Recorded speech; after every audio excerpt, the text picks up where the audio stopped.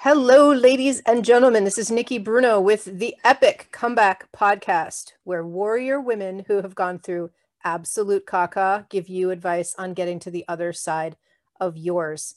Today, I am super excited for multiple reasons. First of all, I'm in a very special recording studio today, which is actually the bottom bunk of my children's bunk bed because I have been kicked out of my studio due to remote learning by both of my children. I have a kindergartner in one room and a third grader in another room. And here I am. So if you can see me right now, I look like I'm in a bunker, which I am. The other reason, much more important about my excitement right now, is that today we are talking to Casey Urban, who has an incredible story, and I can't wait for her to share it with you. Casey, thank you so much for being on the Epic Comeback Podcast today. Thank you. It is an absolute honor to be here. I'm also a little nervous, just going to be honest, but I'm mostly really excited. Straight out there. This is casual. We're going to chat and it's going to be so awesome. I'm really excited. I'm not feeling nervous, but I'm feeling excited. And I heard that it's like the same areas of your brain. The same area of your brain deals with being nervous and deals with being excited. So when I feel nervous, I try to convince myself that I'm just excited. Yes, that's great. Actually, I'll have to put that in my back pocket. There you go, right in your back pocket. So Casey, I'm going to give you the mic to tell us just briefly, just introduce yourself. Who are you and where are you from? Where are you located right now? And what's been keeping you busy? What's shaking? All right. Thank you so much, Nikki. Hi, I'm Casey Urban. I'm an eating disorder and body image coach. I'm also a yoga instructor. I've been teaching yoga and meditation for about 12 years. And I'm also a furloughed flight attendant for a major US airline. Hey. And I just recently opened my coaching business in 2020. I have been unofficially coaching people for years on social media. I am myself in recovery from an eating disorder, coming up on about 7 years now, free of bulimia. And maybe about 5 years ago, I started really getting active on social media, talking about eating disorders, my own experience, sharing my own experience, which is something I really connected with Nikki, is that you are just like out there, you tell your story, you're very honest, you're real. And I appreciate that so much. And I think just people in general appreciate that. They want that real connection. They want to know that they're not alone in their suffering. And so that me coaching people, like I said, kind of like off the cuff for years on Instagram and Facebook, made me think, okay, I think I can actually make something of this. Yeah. So in 2020, I opened up my body image and eating disorder coaching business, and it has been going so well. I feel like I've finally really found something that just I'm made to do. And I am so excited to bring this to the world. And my goal is just for my clients to feel 100% supported as much as I possibly can, make them feel that way.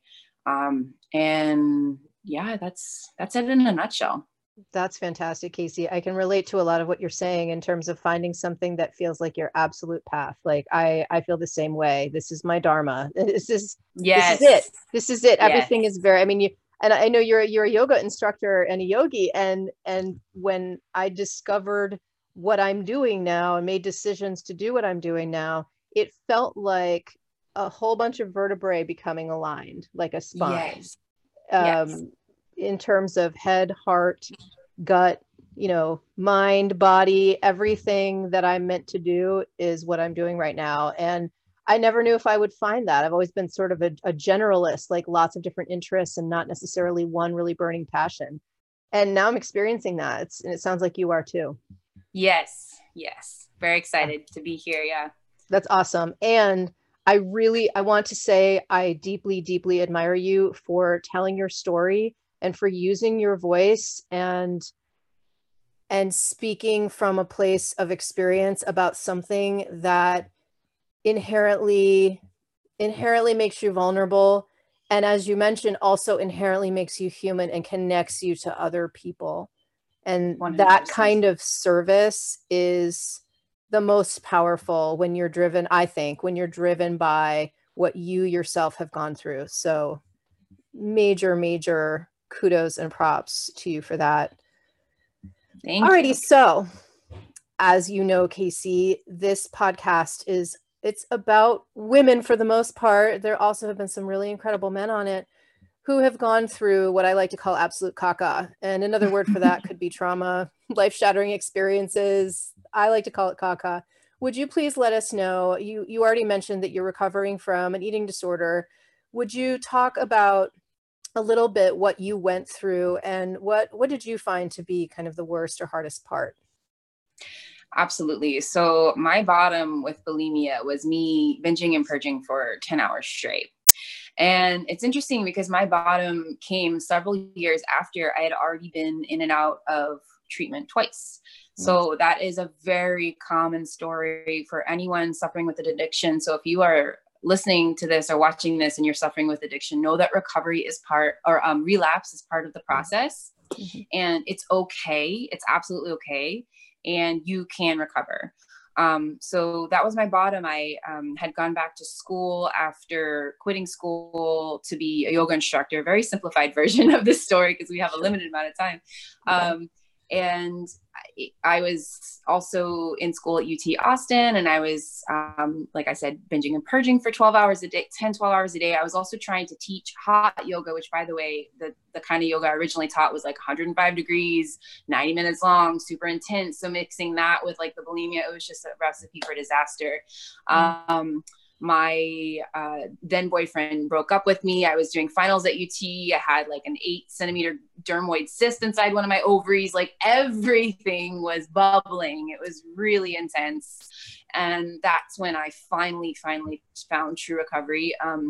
And I think it was just because it was so intense. It was like the bottom. It was like, okay, there's nowhere to go but up from here. And I finished my degree. I fulfilled a lifelong dream by moving to Chile, and I learned Spanish down there. I taught English. I really wanted to go outside of my own culture and outside of my kind of identity as a yoga instructor to really find true freedom, inner freedom, body, food freedom, all of the above. Mm-hmm. And I truly feel like I found that in Chile. I lived there for a year and a half. And then I decided that I needed to find a quote unquote stable job. So I became a flight attendant. I accepted a job with a major US airline and moved to New York City and found the love of my life on a dating app. And we had our daughter 19 months ago. And I also have a bonus daughter now as well. And the rest is history. That's incredible, Casey. Oh my goodness gracious. I love what you said about how relapse can and is very likely part of the recovery process.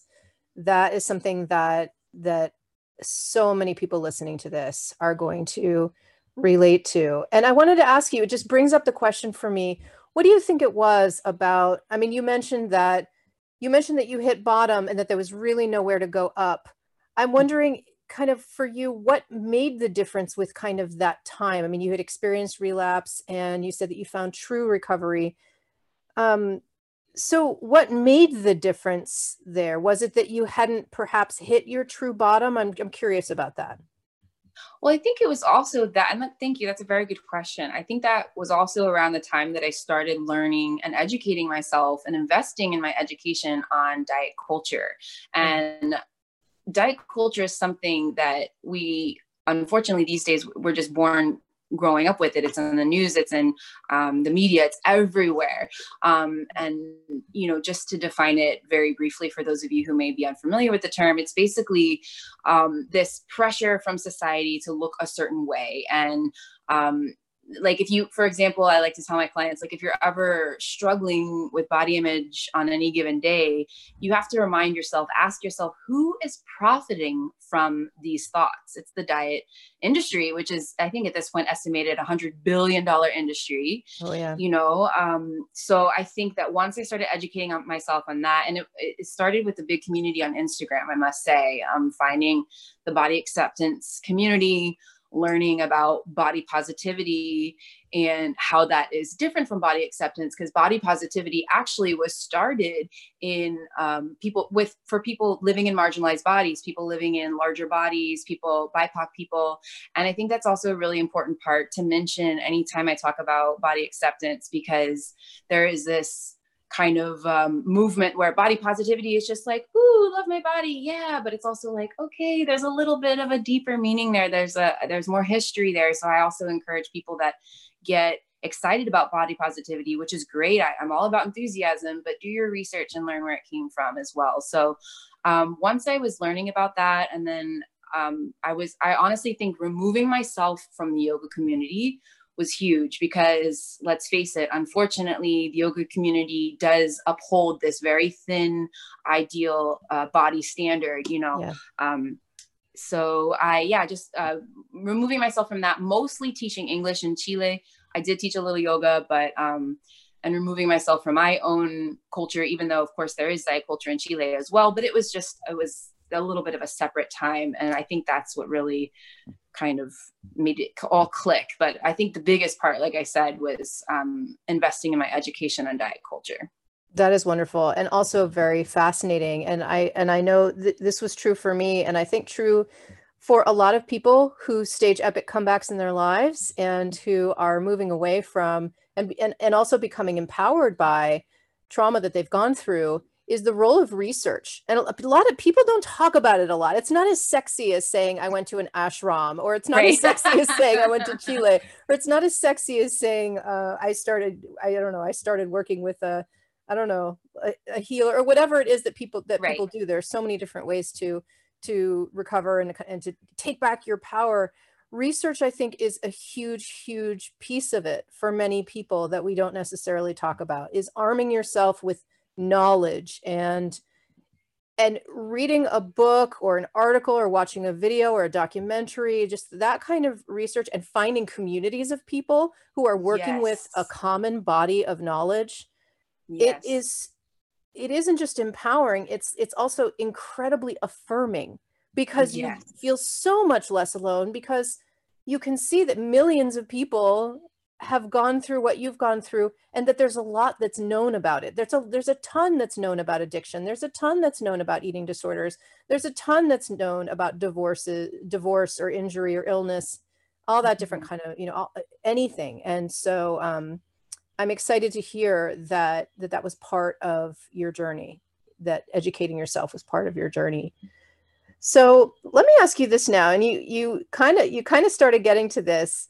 It takes such a warrior to go through something like what you went through. What is the best part about being on, let's call it, for lack of a better phrase, being on the other side? You said you found true recovery.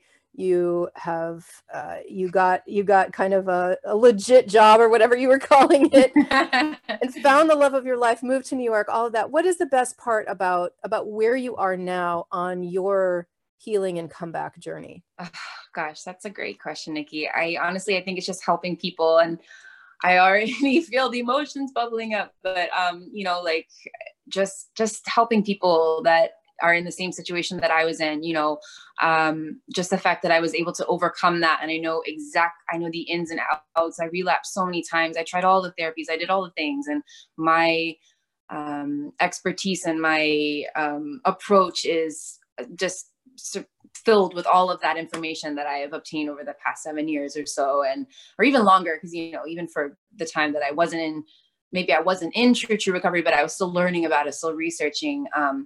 Just this morning, waking up and having a Voxer message from my client and being able to respond first thing, and then have my daughter being like, hi, and then my client responded later like, hey, that even your daughter like saying something on there was just brought joy to my day. And I honestly, I didn't know if I was ever going to recover. I really didn't. So to not only be on the other side, and now also helping people and finding that community, I mean, I think that's it. Helping people and community, for sure. Those are the best parts of my recovery, I feel.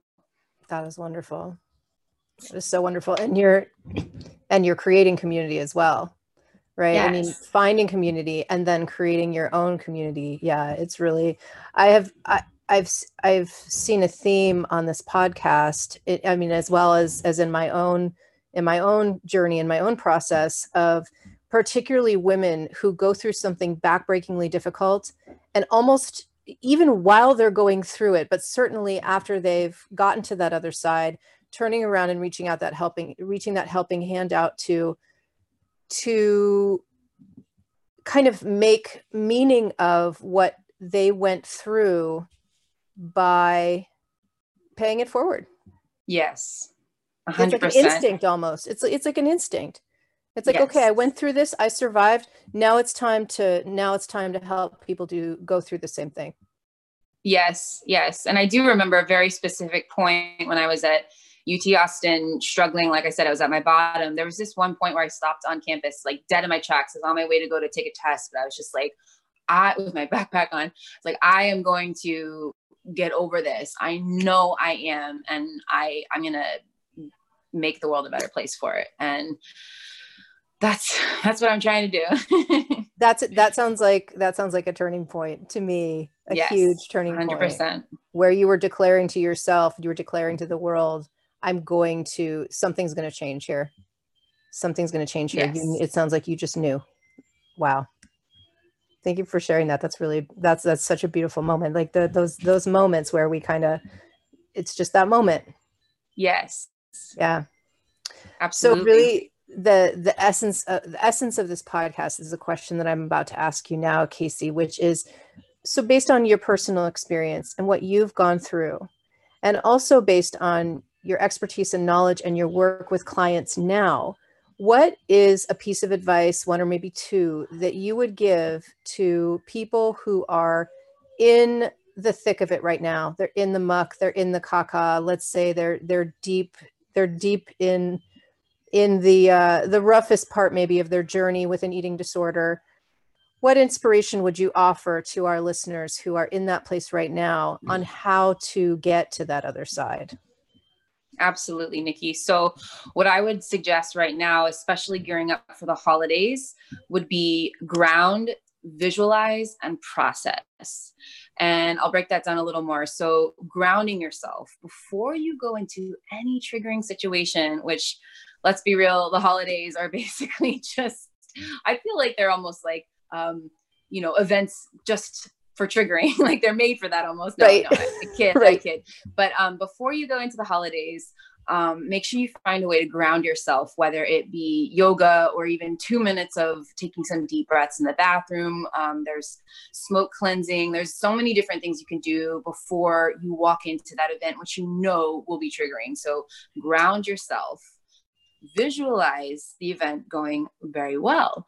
Obviously, there's been a ton of science, a ton of research on visualization for athletes, CEOs, I mean, everyone, so if you're a research geek like I am, read about it, but otherwise just try it because it works. And then process, often we don't give ourselves that time to process and feel, right? So maybe you have that event, you prepared, you did everything, and still your such and such cousin was talking about your body and it was very triggering or whatever, and you're just feeling so many intense feelings. If you give yourself time, even putting it in your schedule, like I literally will tell my clients, give yourself an hour to cry, like put it in your schedule if you need to, and give yourself that time to process, whether it's crying or journaling or but try not to just directly numb out after the event, because that's what we all want to do, and I encourage people to feel. And those actually come directly from my 3-part mini series, Ditch the Diet Talk, which I just recently put out. And of course, in the video series, it breaks it down. It takes about an hour to watch all 3 videos, but that's the gist of what I share in those. And I've been just trying to share that as much as I can, because I think it's valuable information. And again, especially for the holidays, it's something that can be very useful. I love how concrete that is. And I wanted to clarify the processing part. So when you talk about processing, that's something that happens after the event or after yes. that moment or time that you're visualizing and moving through. Correct. Okay.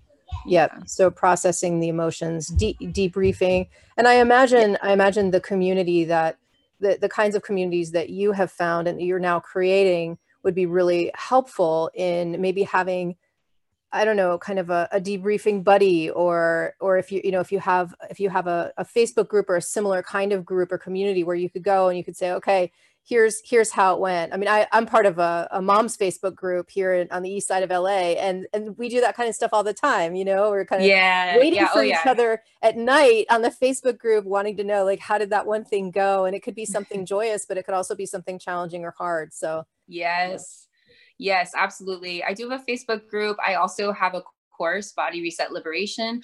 I just finished one up, but I am going to be reamping it and launching it in 2021. I'm super excited about that. And it's just an opportunity for people to get together, mostly women and femmes, but I have had some male clients, getting together and working through all of this. There's so much, and just speaking to other people who get it, who are also actively trying to learn the latest research, and we're all sharing what we've learned. And it's very, very helpful to have that community. 100%. And let me follow up on that by asking, well, first by thanking you for being my guest today, Casey. This has been a great conversation, and I could chat with you for much longer. Where can we find you online? How do we follow you, learn more about your work, your programs, your recent launch, all of that stuff? Yes. So my website, caseyurban.com. I'm sure my name will be on the notes, and my Instagram at caseyurban. And that's pretty much it. My Ditch the Diet talk is now live. It is $39 until October 31st, but I think that this will probably launch a little after that. But I do want to go ahead and give your listeners that price if they want to. So they can reach out to me, email me. All my information is on my website. And yeah, it's, all we can do is educate ourselves and change the way we perceive the world, right? We can't expect the world to change for us. We have to change how we are actively learning how to take in the world. And that's one of my main approaches.